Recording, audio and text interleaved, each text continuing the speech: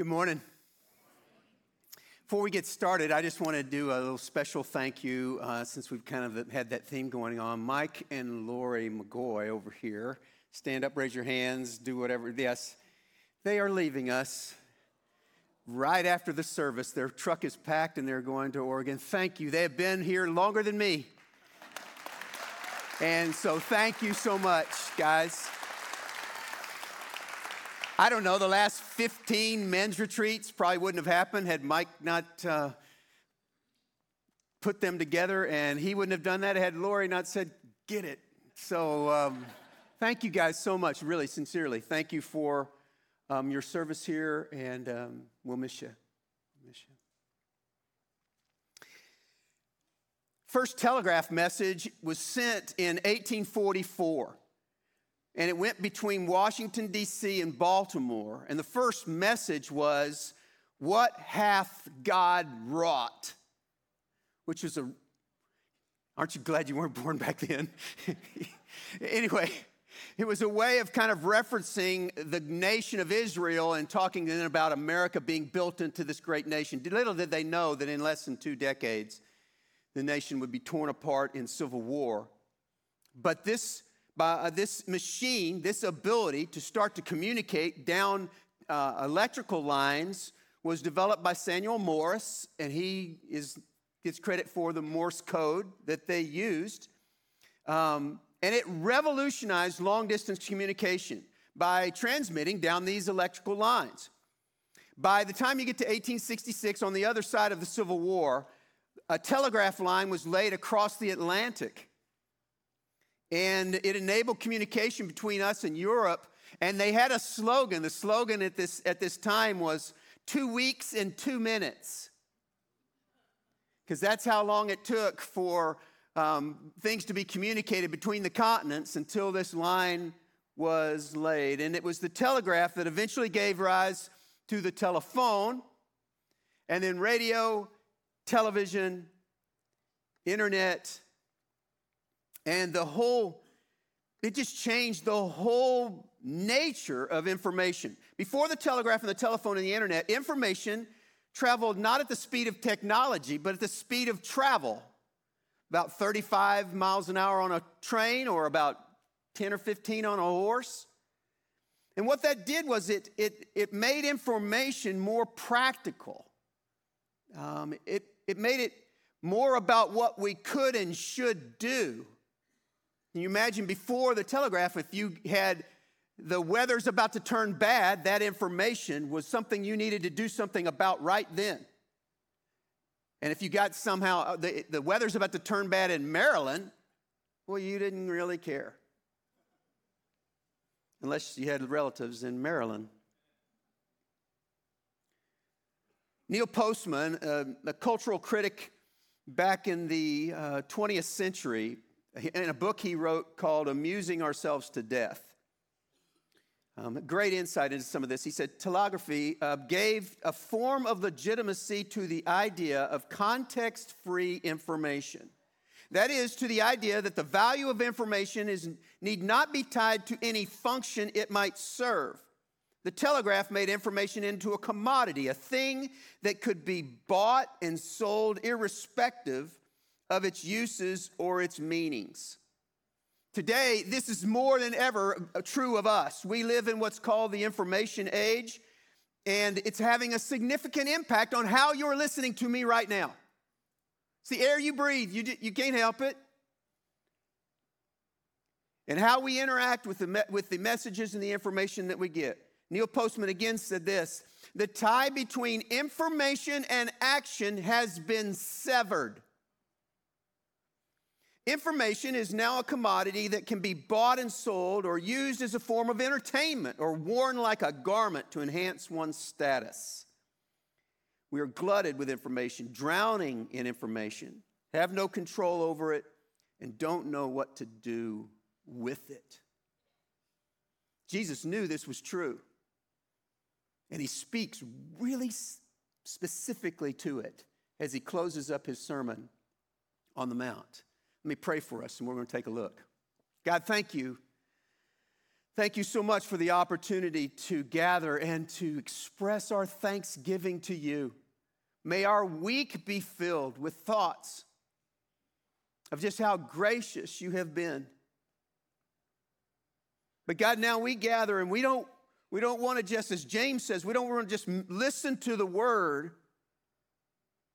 and be deceived, but we want to do what it says. We don't want to be someone who just hears and forgets or hears and walks away. But that, God, your purposes would be accomplished. And so please help us to do that. We ask in Jesus' name. Amen. The Sermon on the Mount, as Jesus gets to his conclusion, it's quite interesting.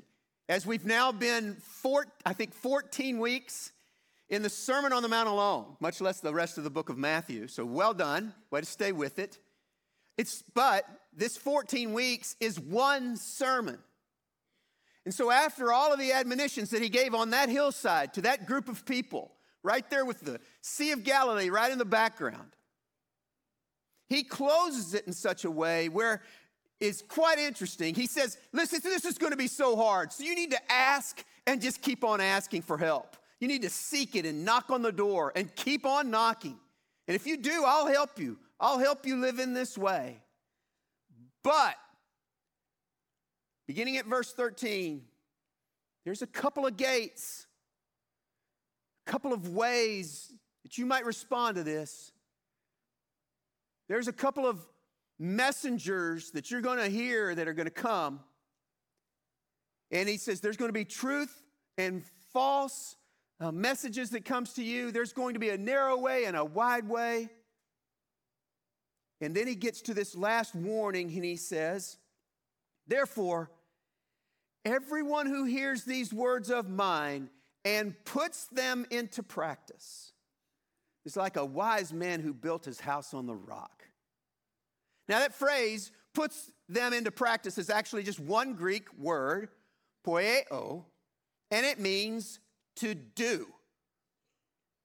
To do. Over 500 times in the New Testament we find this word. It's the most common word for things like do and act and get rid of and get done and does and practice. Oh, it's all about do. Hearing or knowing and being informed is not enough. It's just not enough to live the life that Jesus has described. Now, responding by faith is enough for salvation, but a simple response with no action following it is not enough to live like Jesus. So don't misunderstand. I'm not saying you got to work your way into heaven. I'm saying that when you respond in faith, you will want to work into heaven. Not to get there, but because you're really already there. And the truth is in our day, we are informed, but we do very little about the information we have. We know so much and do so little, and this is catastrophic in our life of faith. Because we think we can deal with this and the message that you're hearing and the truth that we read in the same way that you deal with the information that you get on your Twitter feed. And there are different categories. He's making a point here. Jesus is trying to say, doing is what matters. If you think you've got it and you don't do, you ain't got it. Now, if you take a look at how this passage is translated in other versions, it's consistently seen in the exact same way. In the ESV, it says, everyone then who hears these words of mine and does them. In the NLT, anyone who listens to my teaching and follows it.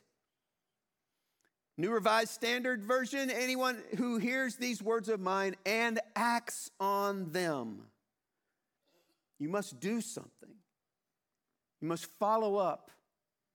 You must take action. And that is the proof of hearing it correctly. Now, Jesus is going to go on and lay a foundation of this, and he's going to use the example of a foundation as the way he lays it. It's really kind of cool the way the master teacher teaches so well. Let me read the rest of the passage to you. Therefore, everyone who hears these words of mine and puts them in practice is like a wise man who built his house on the rock. The rain came down and the streams rose and the winds blew and beat against that house. Yet it did not fall because it had its foundation on the rock. But everyone who hears these words of mine and does not put them into practice is like a foolish man. Now that word for foolish is the word where we get our word moron. So just saying, don't get mad at me. You might say even stupid. But that's an S word, and we don't use that. But everyone who hears these words of mine and does not put them into practice is like a foolish man who built his house on the sand. Rain came down, the streams rose, the winds blew and beat against that house, and it fell with a great crash.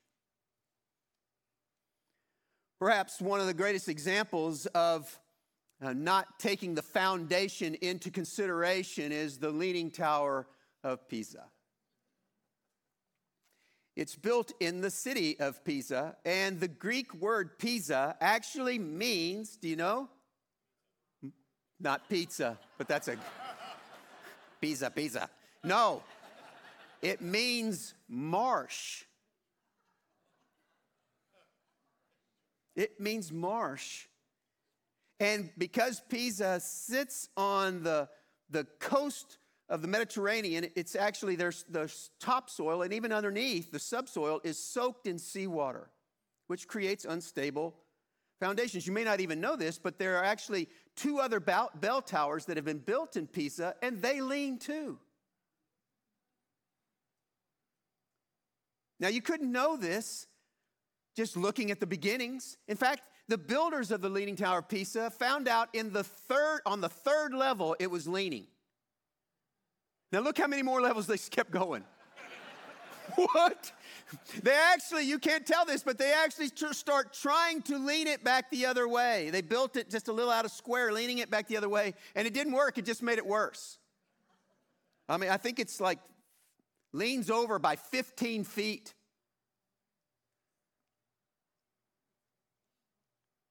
And the difference between what's on the surface and the substance beneath makes all the difference in the world. And in a Middle Eastern context, it's especially interesting because the bedrock is pretty shallow in most of the area that Jesus is teaching in his day. In fact, if you really want a lot of sand, you know where you go to get it? Dried out creek beds. That's where sand seems to be the most plentiful. Everywhere else, it's not like Pisa. But the substance beneath is where the life is worth living. It's the thing that really makes life good. And not just hoping that it'll turn out all right, but living intentionally below the surface. Now, Christians certainly do hope. Eugene Peterson said, hoping does not mean doing nothing. It's not fatalistic resignation. It means going about our assigned tasks, confident that God will provide the meaning and the conclusion. It's just simply easier to build on sand. There's nothing that needs to be cleared away. It's easy to smooth out and go. It's just easier. But it's in that ease that you pay a price long term. We build strong and durable foundations for a meaningful life by going about our assigned tasks. That's what Eugene Peterson said. And what are those assigned tasks? Well, it's good that you ask. That's what the sermon was about. That's exactly what Jesus said. Things like let your light shine before others by your good deeds. Fight anger and lust. Keep your promises. Love your enemies. Quietly give to those in need. Store up heavenly treasures, not earthly ones. Stop worrying about tomorrow. Trust God today. Do not judge. Talk to God all the time. When you review that list, you can say, oh, well, that's why it took us 14 weeks to get through. Because those things are really hard to do. And Jesus knew that. And so he said, ask for help, but don't just know them. Don't just go home this afternoon and say, Sermon on the Mount, check.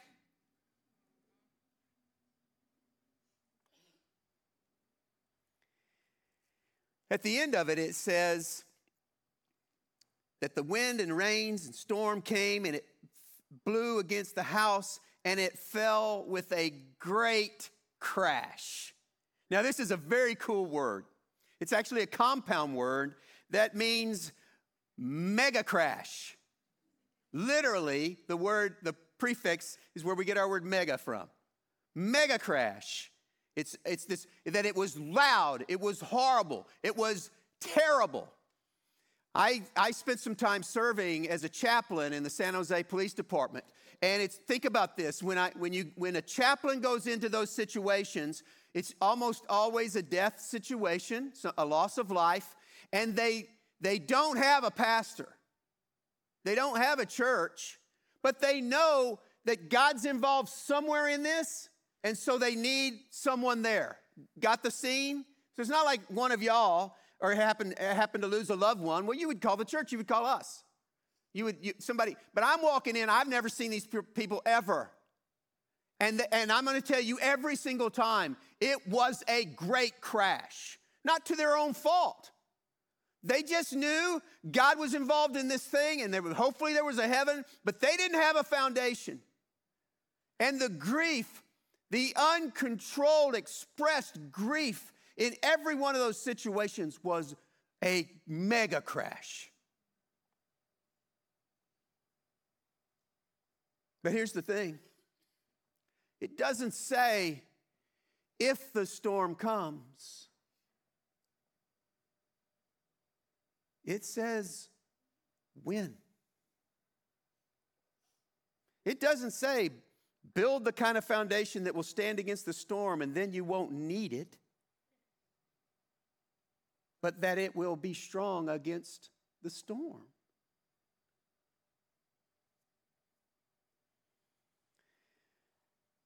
In 2018, Hurricane Michael crashed against the peninsula of Florida.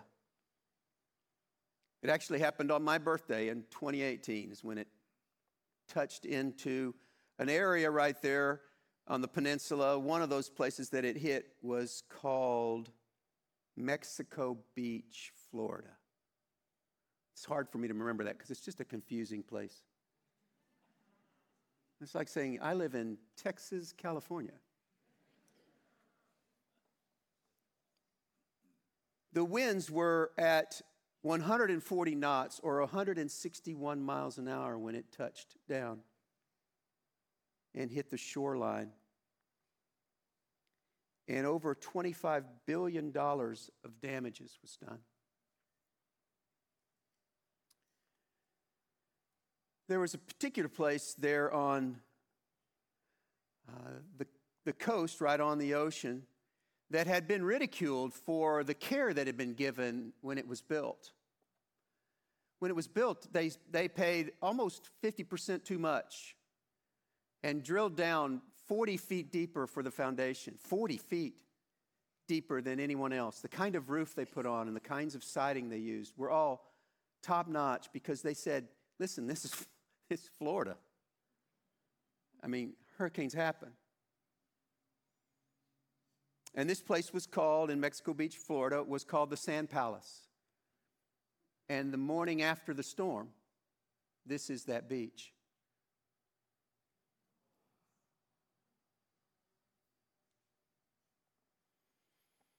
The house was built with reinforced concrete. The owners were interviewed after the storm. How come your house stood? And he said, we built it for the storm.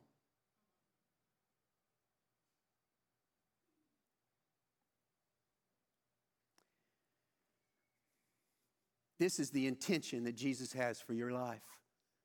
If I could draw a picture for you, that was what it would look like. He wants you to be able to stand when the storms come.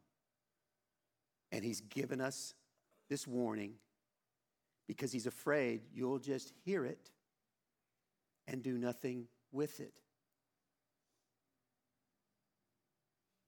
There's a commentary at the end of the sermon. Once the red letters stop, Matthew puts a little bit of a commentary in there at verse 28, and he says this: when Jesus had finished saying these things, the crowds were amazed at his teaching, because he taught as one who had authority and not as their teachers of the law. The word for amazed there is a compound word to hear it and get knocked down by it. It's actually a word for striking you.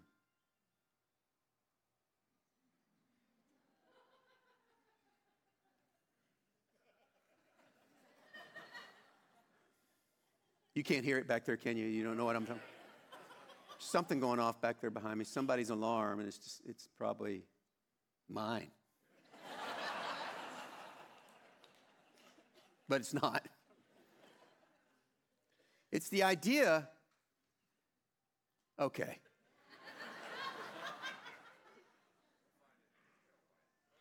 That's all right. I'll just show you how shallow I am. I can go on without it. Here we go.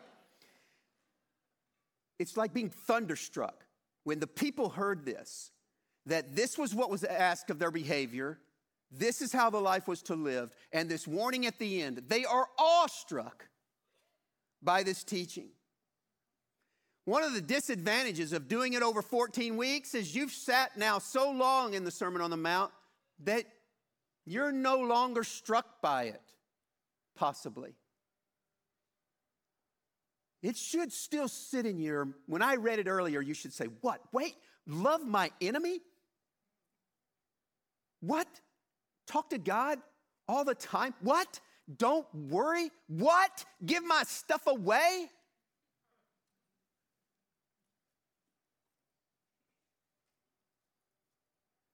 That is how the people responded there, and I think that's an appropriate response. So I just want to kind of close it off with this. All right, how do we move forward?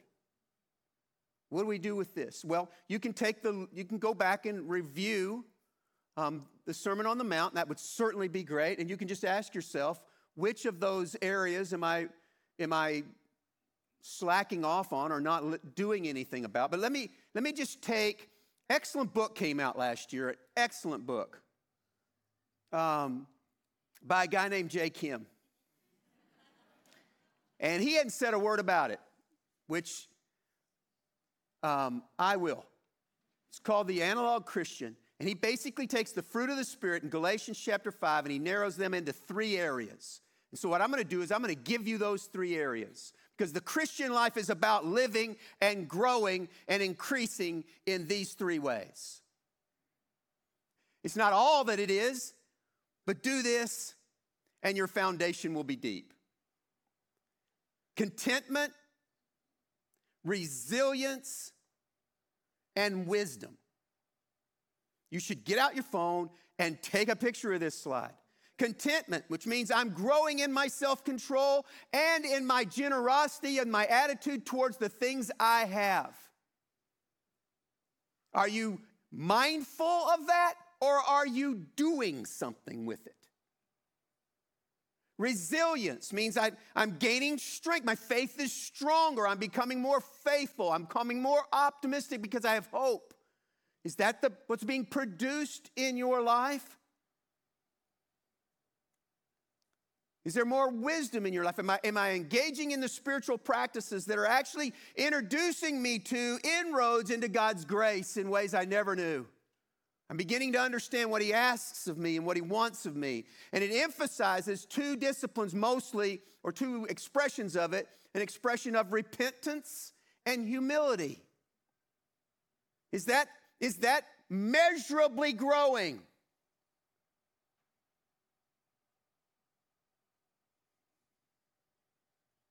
And you might ask someone who knows you well rather than you be your own judge. Are you gentler, kinder, less prone to anger, more prone to share? Now, I'm not talking about in the past week, but let's just take the last 14 weeks. Has that been produced in you? And if you say, well, maybe one of those areas you'd like to really emphasize. Okay, well, let's just take the holiday season and say, you know what? This season, I'm going to get up every morning and pray about my contentment. As I get bombarded by literally thousands of messages every single day telling me I am not enough, I need more junk. Instead, I'm going to bombard my soul with the reality that I have all I need in Christ.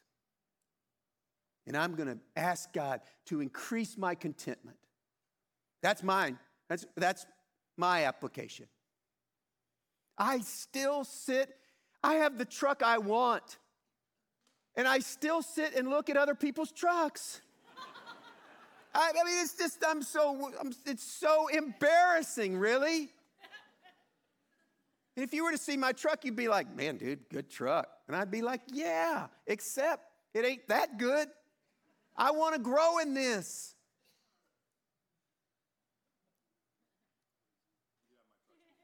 No, I don't want your truck. I like my truck, but I mean, thanks. That's awful generous.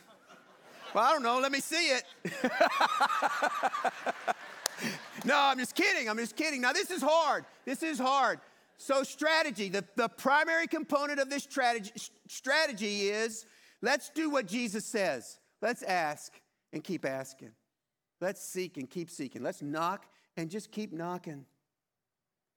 Because he promises us that he will grow in us a foundation that is deep. In fact, he is that foundation.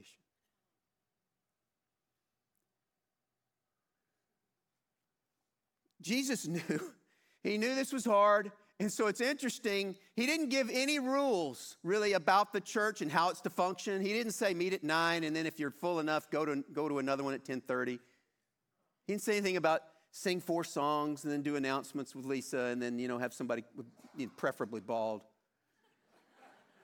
come up and share when Jay lets him. He just said these 2 things. When you gather together, I want you to do 2 things. Make sure on a regular practice, you baptize people. And remember the reality of dying to our old life and being resurrected in Christ to a new life.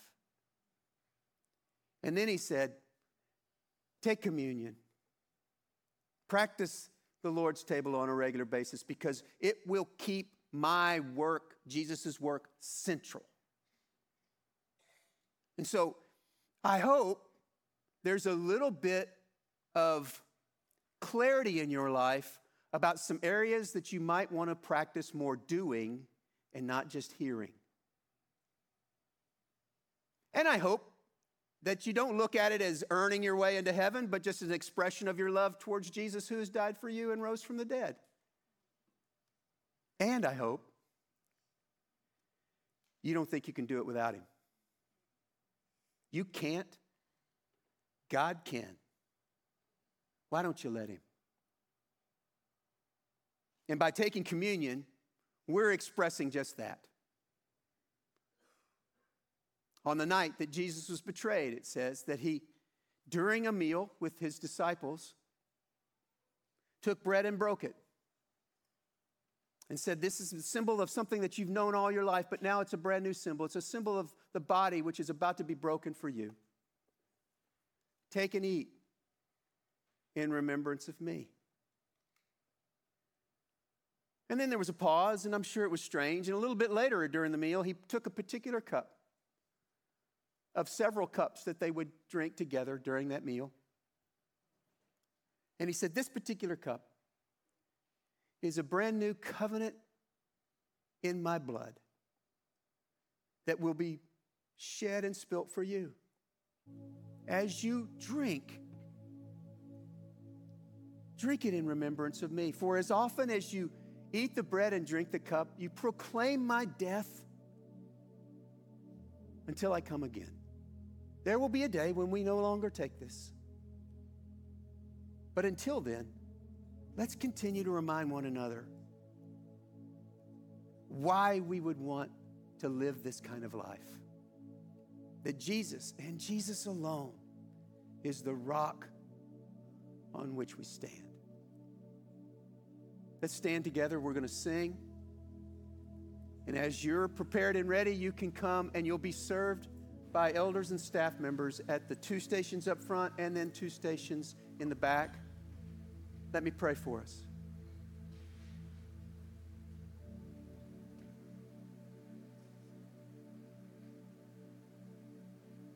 Father, what a great thought it is that regardless of where we are in this whole hearing and doing, that in Christ there's no condemnation. There's no turning away, there's no rejection. That it is your will that all would come to you by faith in Christ and that none would perish. God, would you give us the faith to believe that and to walk in faith with you? But not just to hear about it, but to live accordingly. If there's something that you want to say to us, God, we want to hear it now. If there is sin that is brought to mind, may we face it honestly and confess it repentfully. Have your way in us. Have your way. In Jesus' name, amen.